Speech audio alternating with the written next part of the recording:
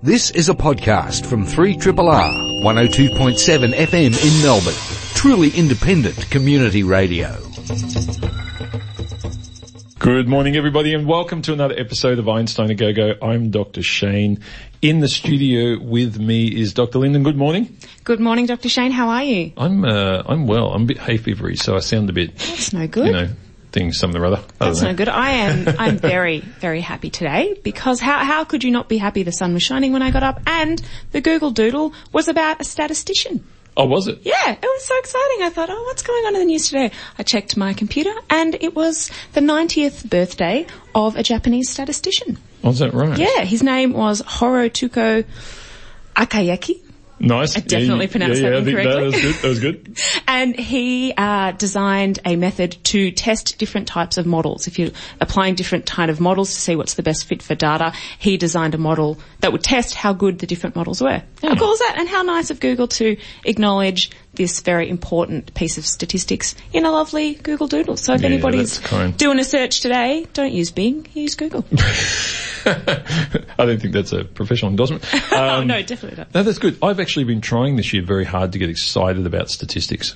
Oh, any particular reason? Did you get a p-value that you were happy with? Well, no. We had a researcher on from Deakin earlier in the year, and she kind of shamed me into starting to get excited about statistics. And it was good to have somebody who actually was really good at communicating some stuff about that. And so I've been working on it, but I'm not there yet. Oh, well, yeah, you'll have to give me some tips. I must admit I'm still at the stage of help me statistics, help me find some significance in any of these results. It's very interesting. Well, because I love maths, but I'm not big on statistics. But anyway, I see the value. I see the important value. And I see the value in more and more healthcare professionals in particular understanding and getting better knowledge about statistics, because that's something that I think is really missing at the moment. The maths and statistics knowledge in the healthcare sector is minimal, and you would hope that it would be a lot better than it is to bring evidence into play. But anyway, we could all use a bit more statistics. Yes, definitely.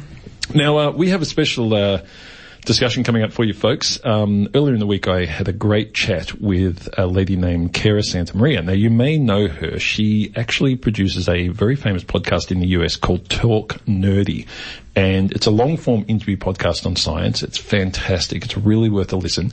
And in about, just under 2 weeks' time, Cara will actually be here doing a show with Alan Duffy on Friday week, at the Athenaeum Theatre. And you can get tickets if you do a search on the company Think Inc.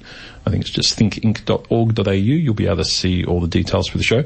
But Cara and I had a great discussion during the week. It's going to form the majority of the show today. It's pretty cool, actually.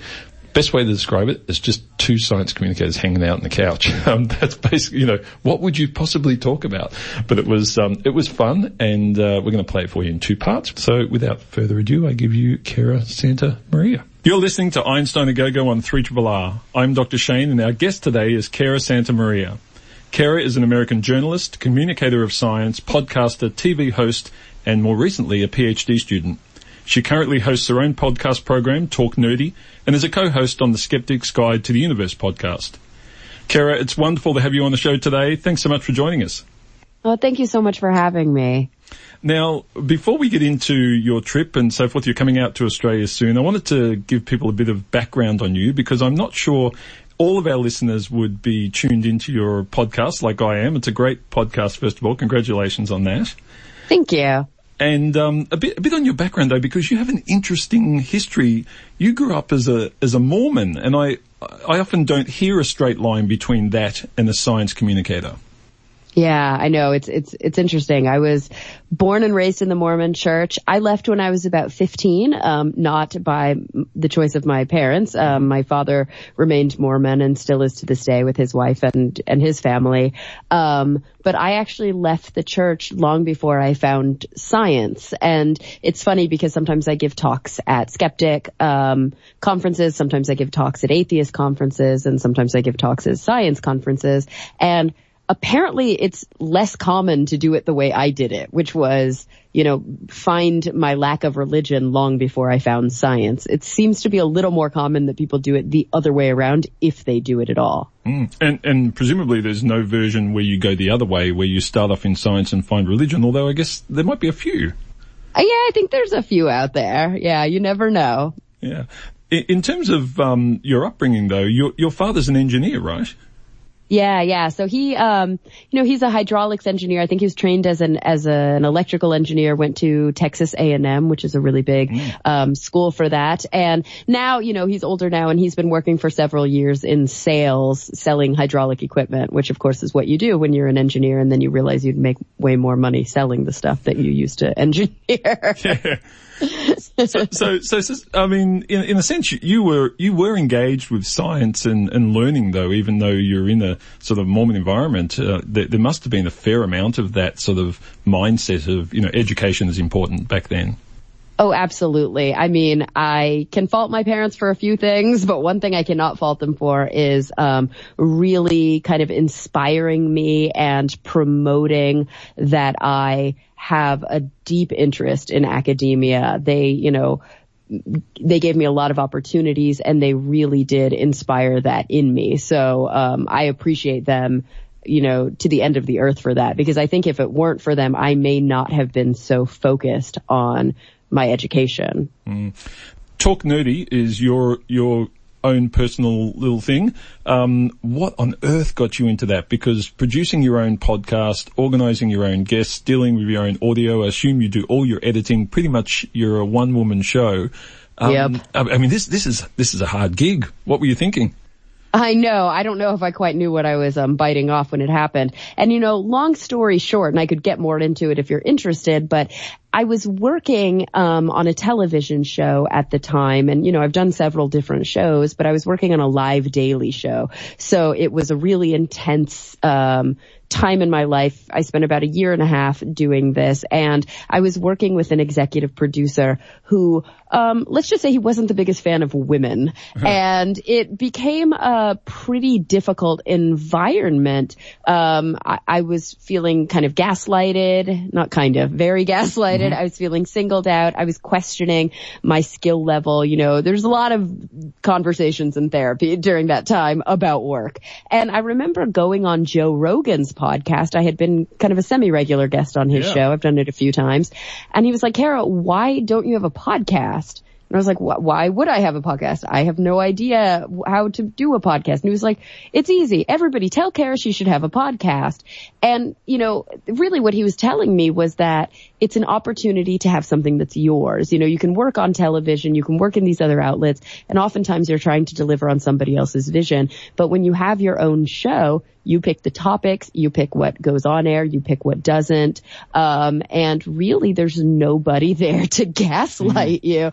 And so because he said it on air, guys, tell her she should do a podcast. Then because Joe is Joe, I got like thousands of tweets from people saying, yeah, totally, we'd listen to it. And then I couldn't not start it. And honestly, it's one of the best decisions I think I ever made. And that freedom you talk about, I mean, I know exactly what you mean there, because people have asked me sometimes about, commercial activities with regards to, I've been doing my show now for 25 years.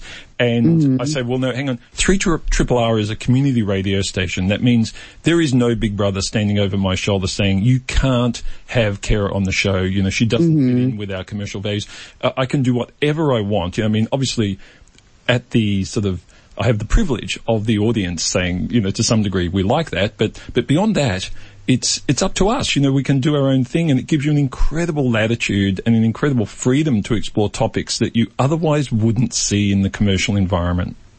Yeah, it's great. I love it. Yeah. And the fantastic thing when you come out here to Australia with regards to your podcast is you'll be able to immediately determine whether or not someone listens to your podcast. Because if someone walks up and says, hi, Kara, then you're going to know straight away, right? Although I always do give a pass to my British and Australian audience when they call me Kara instead of Kara, because I know it's kind of a hard word to pronounce, or it's not common, at least for my British audience. They're always like, Kara. That's so weird to say. Yeah, I think we'll do our best, but apologies, because I think you're going to get Kara quite a lot. Yeah, no worries whatsoever. Yeah. Now, if you don't have enough to do already, of course, you've decided to go back and do your PhD, which I understand is round 2. You started once before and you've gone back now.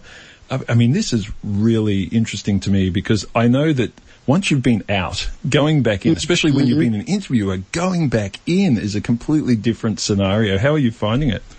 Oh my goodness. So I'm having to relearn how to write scientific papers because I unlearned all of that really kind of esoteric and jargon heavy, dense, terse writing. Boring. When I learned how to do public science communication, and now I'm having to switch gears once again and actually maintain a balance between the two. So that's a bit frustrating, but I do have to say that I really love my program. I'm getting a PhD in clinical psychology, and it's actually a program that is designed for adult learners. So it's here in Southern California. It's actually in Santa Barbara, and most of the coursework is done remotely, and the average age of an individual joining the program is 36. So I'm not, back in school with 22-year-olds. I'm not having to be in the classroom all day, every day. All the lectures are done remotely. They're much more discussion oriented. It's mostly papers.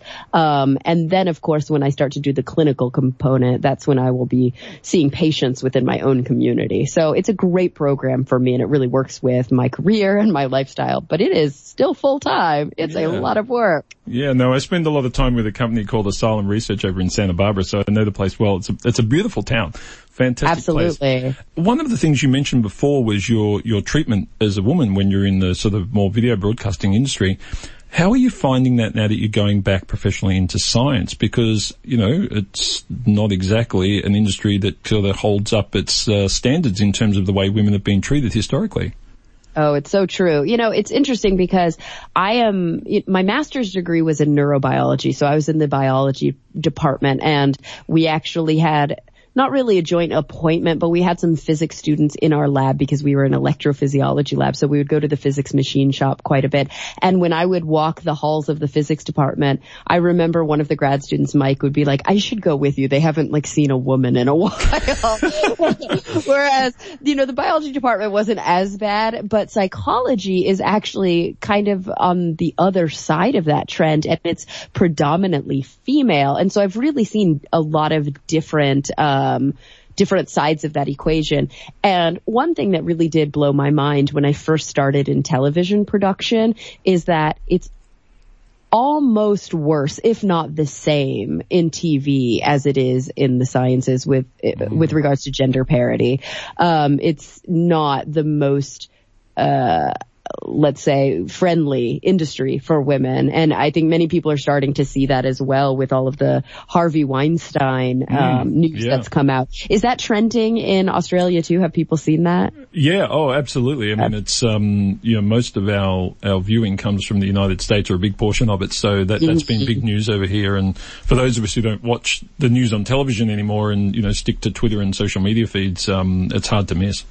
Absolutely. Yeah. And it's not just about sexual harassment. It's about, the experiences that I had when I was working on that show. It's about just opportunities not being available for women. When you look at industry awards, you look at directors, you look at cinematographers, you look at editors, women just are not represented the same way. Female leads don't make as much money as male leads in films. When I'm on a shoot, whether it's in studio or in the field, it's incredibly rare for me to have a female director of photography or a female camera operator or even a female sound operator. So many of these jobs are filled with men. The gender parity is just really not there. Yeah. It's interesting even when you look at films and scientific films in particular, when you look at the key scientist in a scientific film, if it's a female scientist, they're usually a 27-year-old underwear model, whereas if it's a male scientist, they're a grey-haired, distinguished looking, 60-year-old. And even there's a disparity where there's the choice. It's quite disturbing in a way. You're so right. I mean, it's, representation is not where it should be. And there's a few films that get it right, but I think on the whole, it needs a lot of work. I was thinking, just the other day, I was listening actually to one of your Talk Nerdy podcasts, and you were just talking about, I think you were talking about Rosalind Franklin and some of the great women in science that haven't been recognized. And I was thinking, I recently had the amazing privilege of being able to interview Jane Goodall. And, oh, wow. and it sort of took me back about 15 years ago to when I interviewed, and you may know this name, Jocelyn Bell, who, was the woman who discovered the pulsar. And when I think about these two women scientists that I interviewed, it felt like I was part of history just talking to them, especially with Jane Goodall, just an incredible woman. I mean, who's really stood out for you in your career in terms of women that you've interviewed that are just outstanding that, in some sense haven't been recognized as much as they should have been? Oh, goodness. I've been really lucky to interview a lot of women. I've actually, intentionally maintained gender parity on the podcast. So on my show, I interview at least 50%, if not more, women. But I also tend to focus sort of on the less famous of the scientists. Mm-hmm. And so I have a lot of graduate students on my show, a lot of early career scientists on my show, and also a lot of kind of popularizers of science. Somebody who I interviewed on the show recently who just really inspired me is named Rebecca Atencia. And it's interesting that you mentioned Jane Goodall because Rebecca is the head veterinarian and the executive director of the Chimpango Chimpanzee Rehabilitation Center. In the Congo. I heard that podcast. I love that. It was fantastic. Just fascinating, the work that she's done. And, she was working for years as a veterinarian, and she told me, I'm out there in the field, I'm, checking vitals on these orphaned infant chimpanzees, and I'm realizing, I'm taking blood pressure and all these different measurements, and I'm realizing, I don't know what normal is. Nobody's ever written about that. I should probably get a PhD. And so she goes back to school to study basically cardiac physiology in chimpanzees, in great apes, and writes a dissertation on that so that she can improve her work as a director of this rehab center and as a veterinarian. It's just so inspiring. So I've been lucky enough to interview many women like that. Some women that maybe are a little bit more popular to an Australian audience is maybe Katie Mack. Yep. Do you know, you follow Katie? We've interviewed Katie. Yep. Yeah, and she's really great. She's a really good friend of mine, and whenever she's in town, we get to spend a lot of time together. But she's definitely one of those, I think, up-and-coming scientists who captures the imagination and who really does science communication the right way. And she's definitely one that I think people should continue to follow. But there's so many great women. I interviewed Shannon Styrone recently, Shana Montanari, Dr. Kiki Sanford. The list is just long. Jodie Rowley, she's actually also an Australian scientist. She is the curator of amphibian and reptile conservation biology at the Australian Museum, and she's fascinating. So many great women. We're going to have to exchange some lists here because we interview similar people and we have similar. I know. Similar. In fact, one of my amazing co-hosts. I hate to have to admit this, but we lost her recently to some dinky school called Harvard over in and she has been on our program now for probably 7 or 8 years as one of my co-hosts, and I recruited her after she did just an amazing interview. She works on the bionic eye, and she's moved over now to Harvard and doing some work at Cambridge as well, just to further that. But literally one of the best communicators I've ever come across, and one of those natural ones, untrained, but just naturally fantastic and passionate about it. So really, I think it makes such a huge difference to get those people in, and like you say, we also get graduate students in, a lot of younger students. In fact, this of course people are hearing it now, but it was recorded 2 weeks ago, and the reason it wasn't on last week, which is a week ahead for you and I, Carol, is that I have several PhD students on this week, and I'm sorry, but they're first, so you have to wait. That's good. Yeah. I think that PhD students really do offer a really important perspective. I think it's a little bit more tangible for a lot of people listening because they're in it, and oftentimes they're the ones who are really doing all the hard work.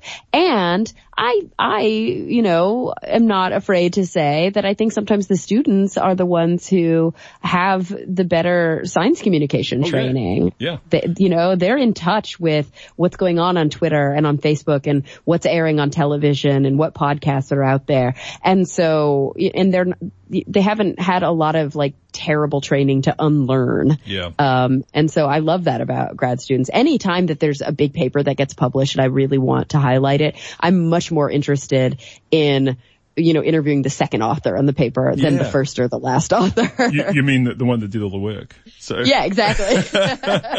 So it's interesting because when I think, I've got 2 young boys and they tell me about my 10-year-old tells me about the presentations he has to do in primary school, and I'm thinking, gee, the first time I did that, I was in honours at university doing physics. So they're coming through with a different level of communication skill than what we were taught in school, which has got to have a big effect on what they can do. Oh, yeah. I mean, I think sometimes we get kind of cynical and we say, what is the world coming to right now? Everything's going to hell in a handbasket, and kids today, they just don't understand. But the truth of the matter is, if you look back and you really do look at the forest for the trees, you'll realize that the arrow of progress is really pointing in a very particular direction. And we have made a lot of progress over the past several decades. And kids today know a hell of a lot more than we did when we were kids. Yeah. Now, you going back and doing your PhD, I mean, in a sense, it gives you an opportunity to do something that others probably can't, and that is, if you hear all these stories about what women are facing in terms of the challenges of academia and so forth, but they're coming through without that sort of experience that you've had of being out and interviewing so many and being so exposed to so many different sciences. I mean, in a sense, you should write a book on your experience here so that you can document what aspects of being a woman affect your travels through the academic scenario. Yeah, and I mean, I could write a book if I wanted to, and maybe one day I will. I've always got editors and agents hounding me to write a book, and I'm like, how do you expect that I do that with all the other things I'm doing? But eventually I would love to write a book. I don't know if that will be the book that I write, but it is something that really matters to me, being able to document. I think if anything, I have a special perspective because I'm doing this older. I waited 10 years before I went back, and I have a better concept of work-life balance. I know the difference between busting my ass for another 3 hours to make a 98 instead of a 95. And, going out to that birthday dinner that I promised somebody I would go to that will actually be really important for my interpersonal relationships in the future. And to me, that's important because to be a well-rounded individual, you really need just as much emotional intelligence and, interpersonal intelligence as academic intelligence. And a lot of scientists, they don't really focus on that aspect of their lives. And I think that's a real shame. Yeah, look, I was in physics, so I don't know what you were talking about, but it's interesting though, because what you're talking about is a scenario where as you've gotten older, you've enabled yourself to create a healthy mind scenario, and that will actually let you do your PhD a lot better. And unfortunately, a lot of younger students don't have that at that age, which makes it really brutal. Yeah, I agree. It's really tough when you're coming straight out of your undergrad. You're 22 years old and you're trying to learn something like clinical psychology, especially. It's really incumbent on you to be an incredible listener. It's incumbent on you to have, deep levels of empathy and to really care deeply about your clients and about the issues that they're dealing with in their lives. And how are you supposed to do that when you don't even know how to take care of yourself? Yeah. That's a tall order. It takes time to grow up in life, and sometimes you have to go out and have some experiences and make some mistakes. Yeah, and go through some crap. That's... Yeah. Yeah. Triple.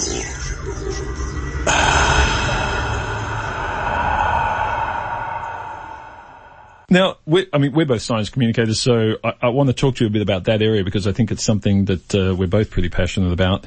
In terms of, for me, I love radio. And one of the reasons I love radio is because I find that audio is the great leveler. It doesn't matter if you have pretty pictures of galaxies to show me. If you're on audio, it's the purity and the clarity of the explanation that actually wins the day. Now, you've worked in both spaces, in video and audio. I mean, how do you contrast those experiences? Oh my gosh, it's so interesting that you say that because I've been saying that on interviews I've been doing lately. And you use the phrase the great leveler, and then you followed that with a conversation about, whether or not I have pretty pictures of galaxies. And to piggyback that, but also coming from a different perspective, I love podcasting because when I post an episode, none of the comments are about my boobs. None of the comments are about the way that I look or my makeup or, all of the little things. I notice when something gets clipped out from television or when I actually do a YouTube interview and then it does end up on YouTube, the comments are so superficial. And I get so frustrated, not because I'm overly sensitive to those comments, although everybody is sensitive to that. I mean, anybody who says, oh, they don't affect me at all is legit lying. Yeah. But it's more that I just get frustrated. I'm like, did you not hear anything I just said? Yeah. I worked really hard on prepping this interview and all you can talk about is how I looked. And so that's one thing I just love about podcasting. You can only listen to people's voices and you can only make you can only kind of make your assumptions about them based on how they sound. Yeah. And to me, that's, in that way, it's a great levelator. No, neither of those are right. Yeah. Levelator is actually a podcasting software that some people use to level their audio. But, in terms of television, I love it as a medium. And I think that there are things that TV can afford me as a science communicator that podcasting can't. It allows me to offer the pretty pictures and to go to exotic places and to really dig deep into the science and show people the science in a way that talking about it really can't do. But in podcasting, I get to talk about nuance. I get to sit down for an entire hour and explore a concept backwards and forwards. I'm not really able to do that on TV where it's really important that you learn how to speak in sound bites. Yeah. And there's that, well, I should say, your voice is a little better than Joe Rogan's, so easier to listen to. So you have that on your side at least. But it's funny because when we sometimes, as a radio station, we do outside broadcasts, and usually whenever we do that, I'll say to people in the audience, I'm sorry if you were expecting Pierce Brosnan, but it's me. Sorry to burst the bubble. Right, like when people say, you have a face for radio. Yeah. You're like, oh, well, thanks. Oh, that hurts, yeah. Yeah, Right. That's tough, it's sort of... Yeah, but and the thing is, people will be shitty regardless of the medium. And on Skeptic's Guide, I can't tell you how many emails we get about, by men, of course, telling me about my vocal fry and how it makes it hard for me to listen to, or how it's hard to take me seriously, or I really need to speak like an intelligent adult. And it's just like, you know what? F you. Well, yeah, you don't I agree. I mean, know. Yeah, it's like you can't please everybody. Yeah, and I think, look, I have, much like yourself, I have a very limited time frame, so only a very select group of people get to podcast in my car as I drive to work and drive home. And generally it's Sam Harris, Joe Rogan, you, and on occasion one or two others, like, Dan Carlin's history sort of podcast. But beyond that, if you were vacuous, you wouldn't get a gig in my car. It's as simple as that, That's a real honor. I'm going to really take that as a compliment. That's huge. Actually, Dave Rubin, I listen to sometimes as well, and I actually said he'd been in because I was catching up on his podcast, and he said, I said, you've been in the car for about 3 months, and he asked to get out and go to the bathroom. So that was, Don't you love Dave? Dave is such an interesting guy. I've been friends with him for years. I've been on his show several times. He's been on mine a few times.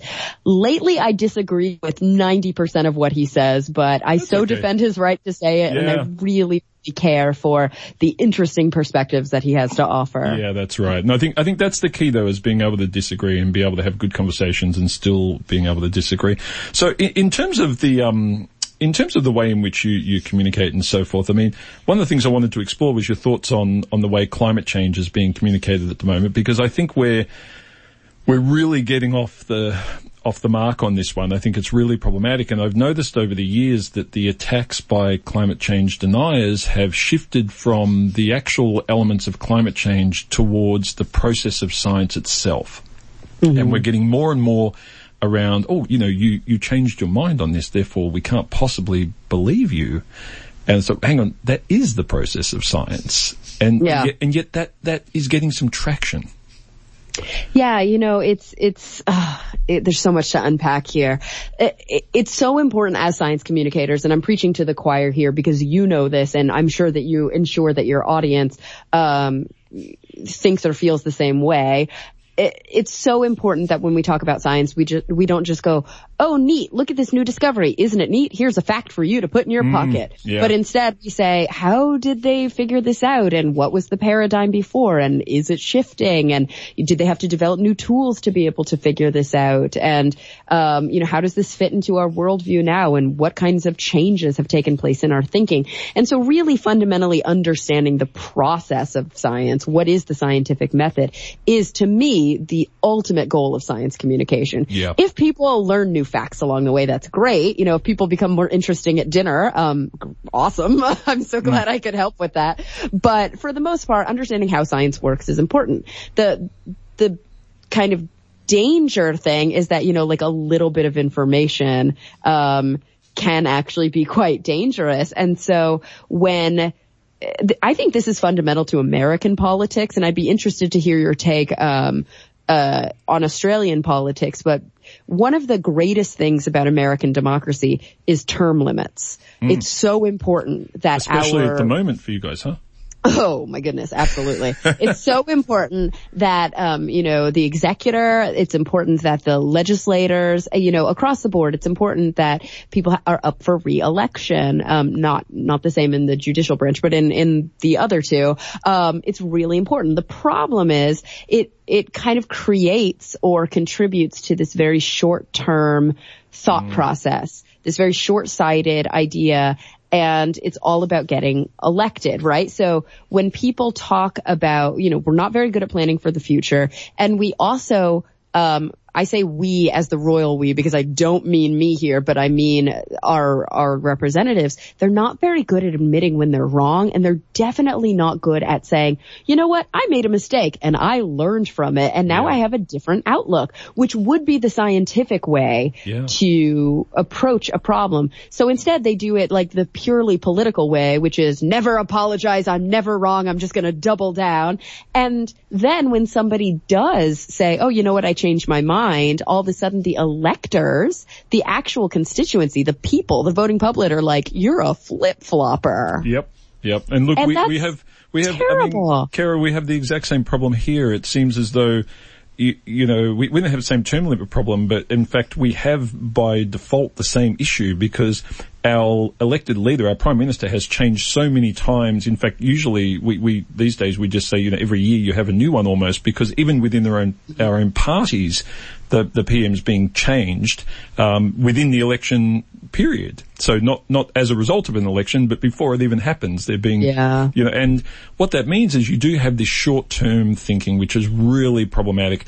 And I agree fundamentally with what you're saying about the inability of people to change their mind, own it, and for the public to value that as a point of intelligence, not a point of discrepancy or a person not being adequate to the job. And we've moved into that cycle. So, we have some big issues in Australia at the moment around mining, around some really disgusting things happening there, around the way we're approaching, protecting the Great Barrier Reef, all of these things. And it's just heartbreaking to think that, politicians have put themselves on a lane on the highway and they can never get off it, no matter where it heads.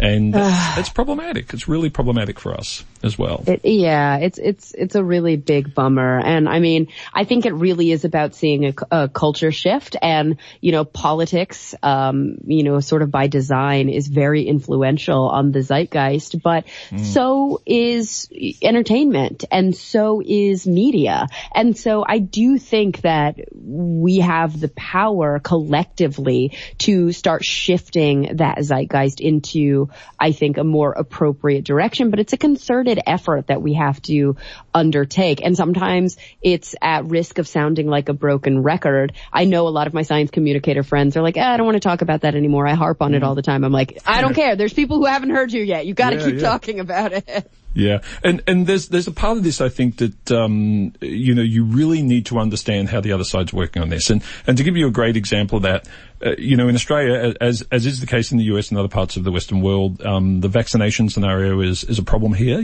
The number of people vaccinating is pairing off a little bit, and it's quite astounding, when you think about it. And I often said to people, the physics equivalent from my world would be saying, look, stop using electricity for lighting in your house. People are getting electrocuted. You should go back to gas lanterns. I mean, these things, you never got electrocuted from those things, and really, we all know that we can get electrocuted, so why would you use that for lighting? I mean, that is the equivalent in physics to the vaccination scenario. But I've had a guest on our show, which, she came from our Royal Children's Hospital, and her name is Margie Danchin, and she's fantastic, and she works with parents who are concerned about getting their kids vaccinated. And the reason she is so good at this job, and look, I'm sure there's a lot of reasons, but one of the reasons is that her sister is anti-vaccinations. Yeah. And she's had to learn really to live helps. with that. Yeah. Mm-hmm. And so, the guys on Skeptic's Guide, 3 of them are brothers, Steve, Bob, and Jay Novella, and they have a family member who's a flat earther. Yeah. And it's like, amazing. I know, and it's like it's absolutely bonkers, but I think it really helps them remain armed with the facts.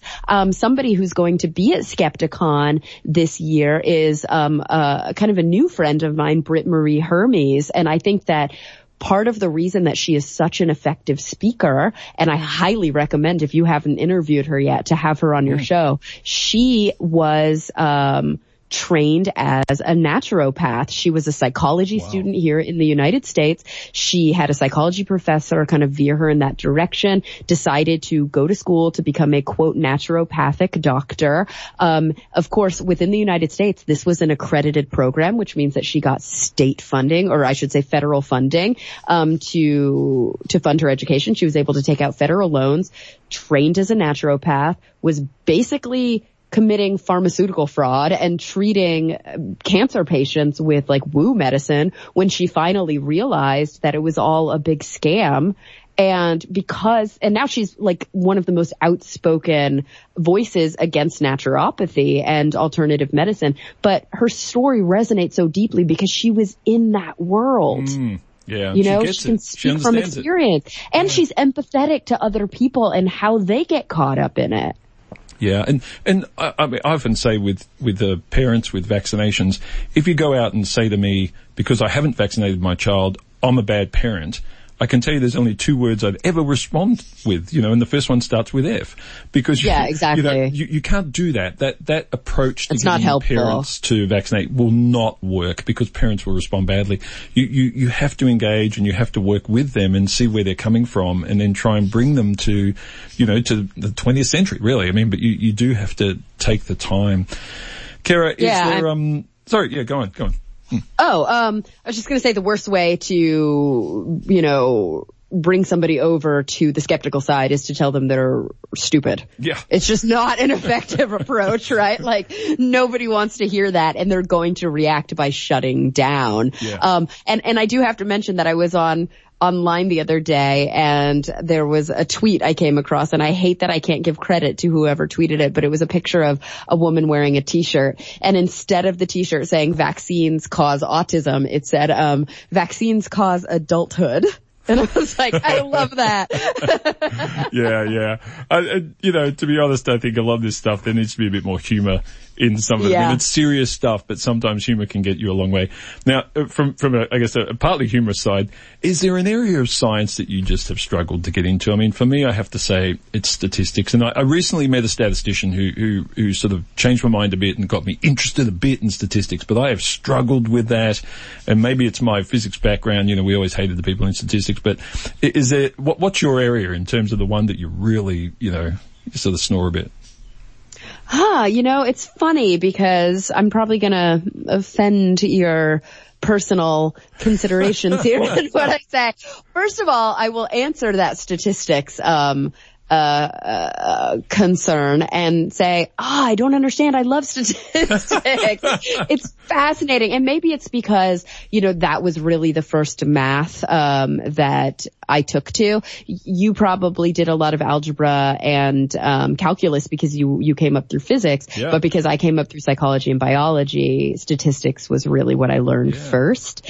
and it resonated. And, you know, it's how you make a picture of data. It's how you visualize tons and tons of information in a digestible way and make inferences on it. And I absolutely love statistics. But beyond that, you're almost making me want to like it there, but not quite. You know, and sometimes it really does come down to, did you have a good teacher? Did you have a good professor? Did somebody capture your imagination at just the right time?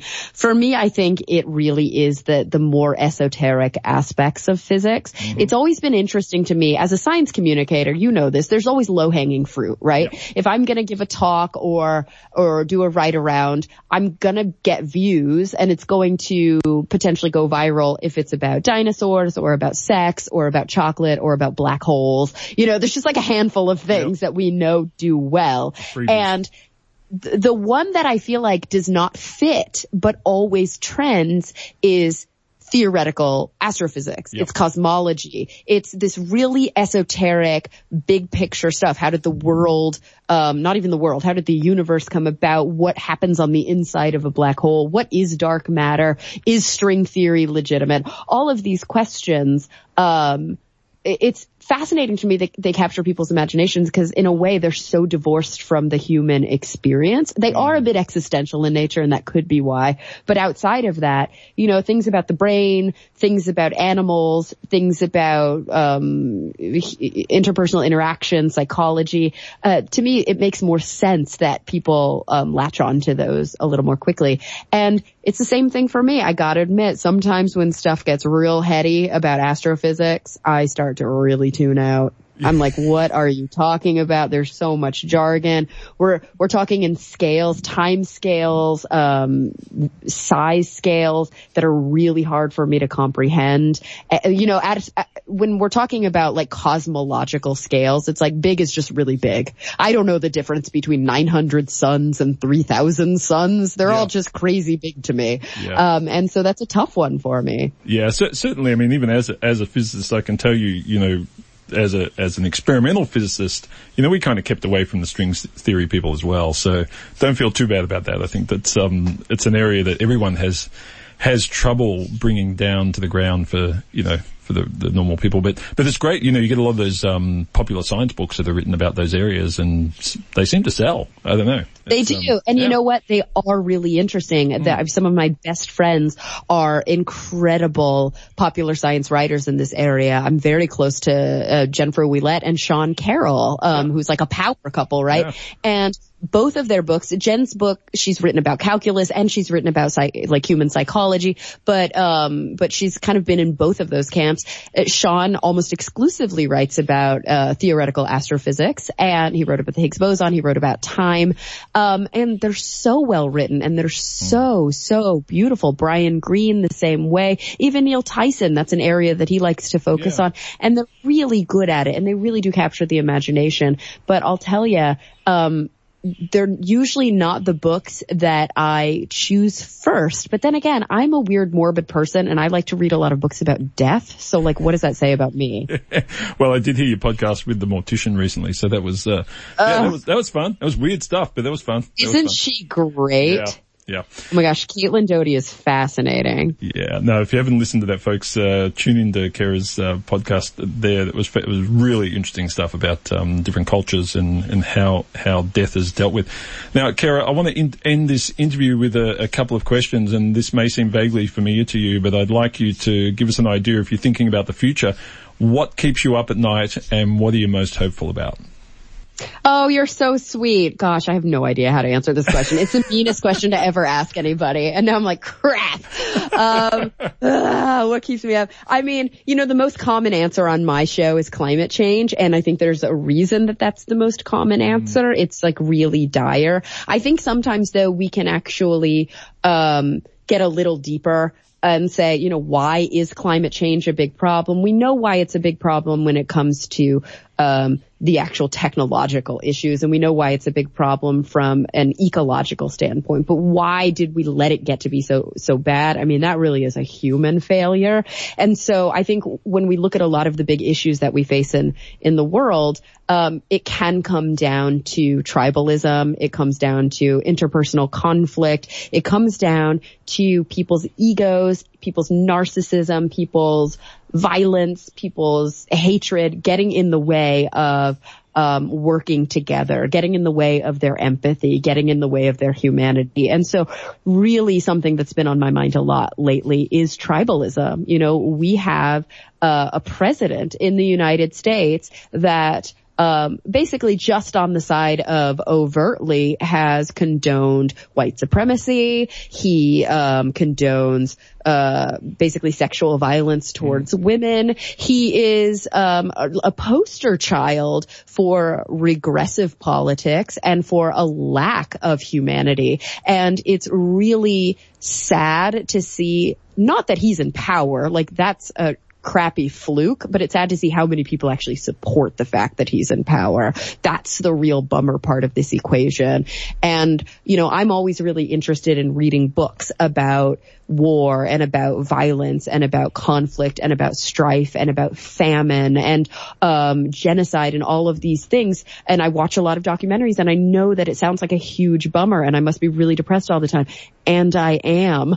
But the reason for that, honestly, is because I want to know where we go wrong and where these motivations are and what we can do to overcome them, because there's so much good in the world as well.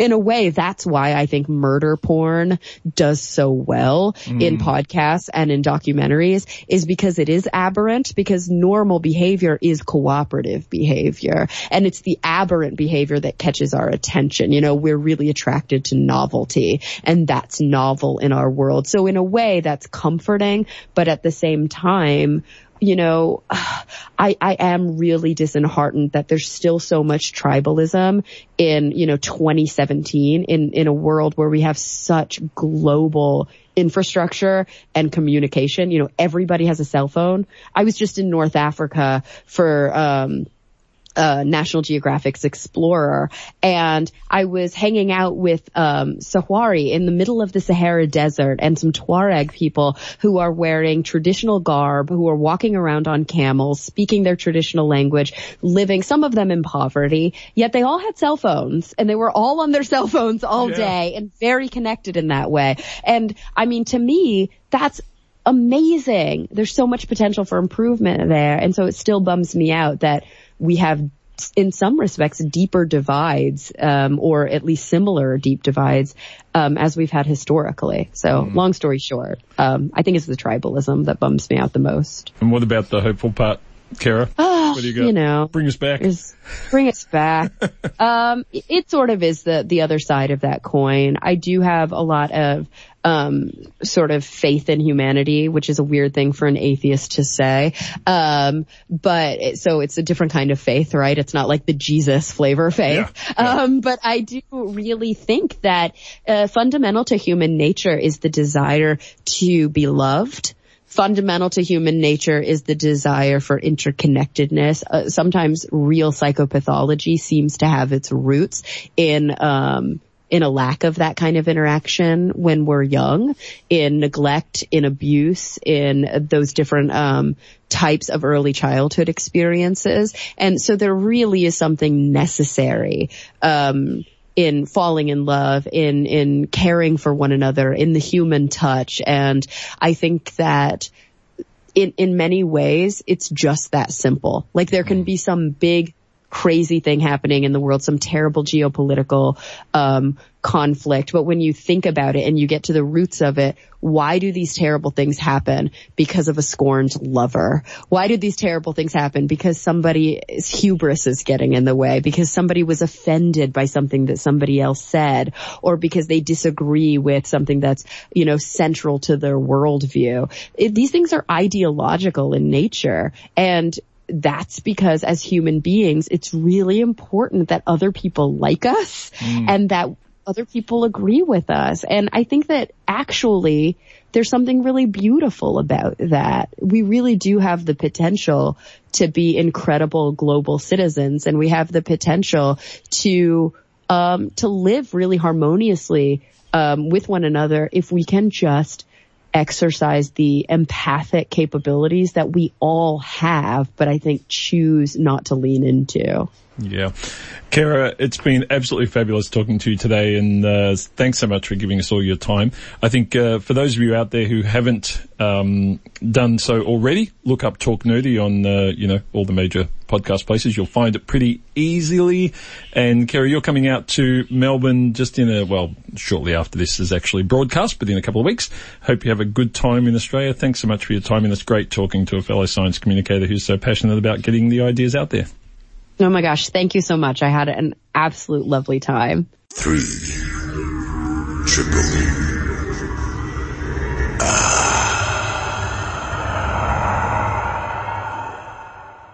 Well, Dr. Linden, it's been hard work for you today. Oh, I am inspired and motivated, and I've learnt a lot. That interview was fantastic with Kara. She was easy to talk to, let me put it that way. It was great talking to a fellow science communicator though, and someone who explored so many topics as well, like we do here on the show, where nothing's off limits. It doesn't matter what it is. So we cover, we've done everything from menstrual cycles to general relativity. I mean, literally, and all those guests are great. So we've appreciated having her. Yeah, for sure. It'll be interesting to see her on stage in a couple of weeks. Yeah, so folks, just remember, if you want to do a search on Think Inc. or just look up thinkinc.org.au, they were good enough to give us the time with Kara, which was great. She's coming on stage with Alan Duffy at, I believe, the Athenaeum Theatre on the 17th. It's a Friday night, so pretty lazy Friday night. It'd be good to go along and have a look at that. Anyway, Liv has been doing our Twitter feed. We don't get Liv in as much anymore. She's all grown up. She's off doing stuff. And what's her handle? At Einstein _go-go? _. Yeah. Einstein _go-go. Go. Yep. Pretty easy to find. Alrighty. Thanks so much for listening, folks. Enjoy your Sunday. Lyndon says it's sunny. I disagree. It looks cloudy to me, but I'm sure you'll find something to do. Remember, science is everywhere, and we'll chat to you again next week. This has been a podcast from 3RRR 102.7 FM in Melbourne. Truly independent community radio. Want to hear more? Check out our website at rrr.org.au.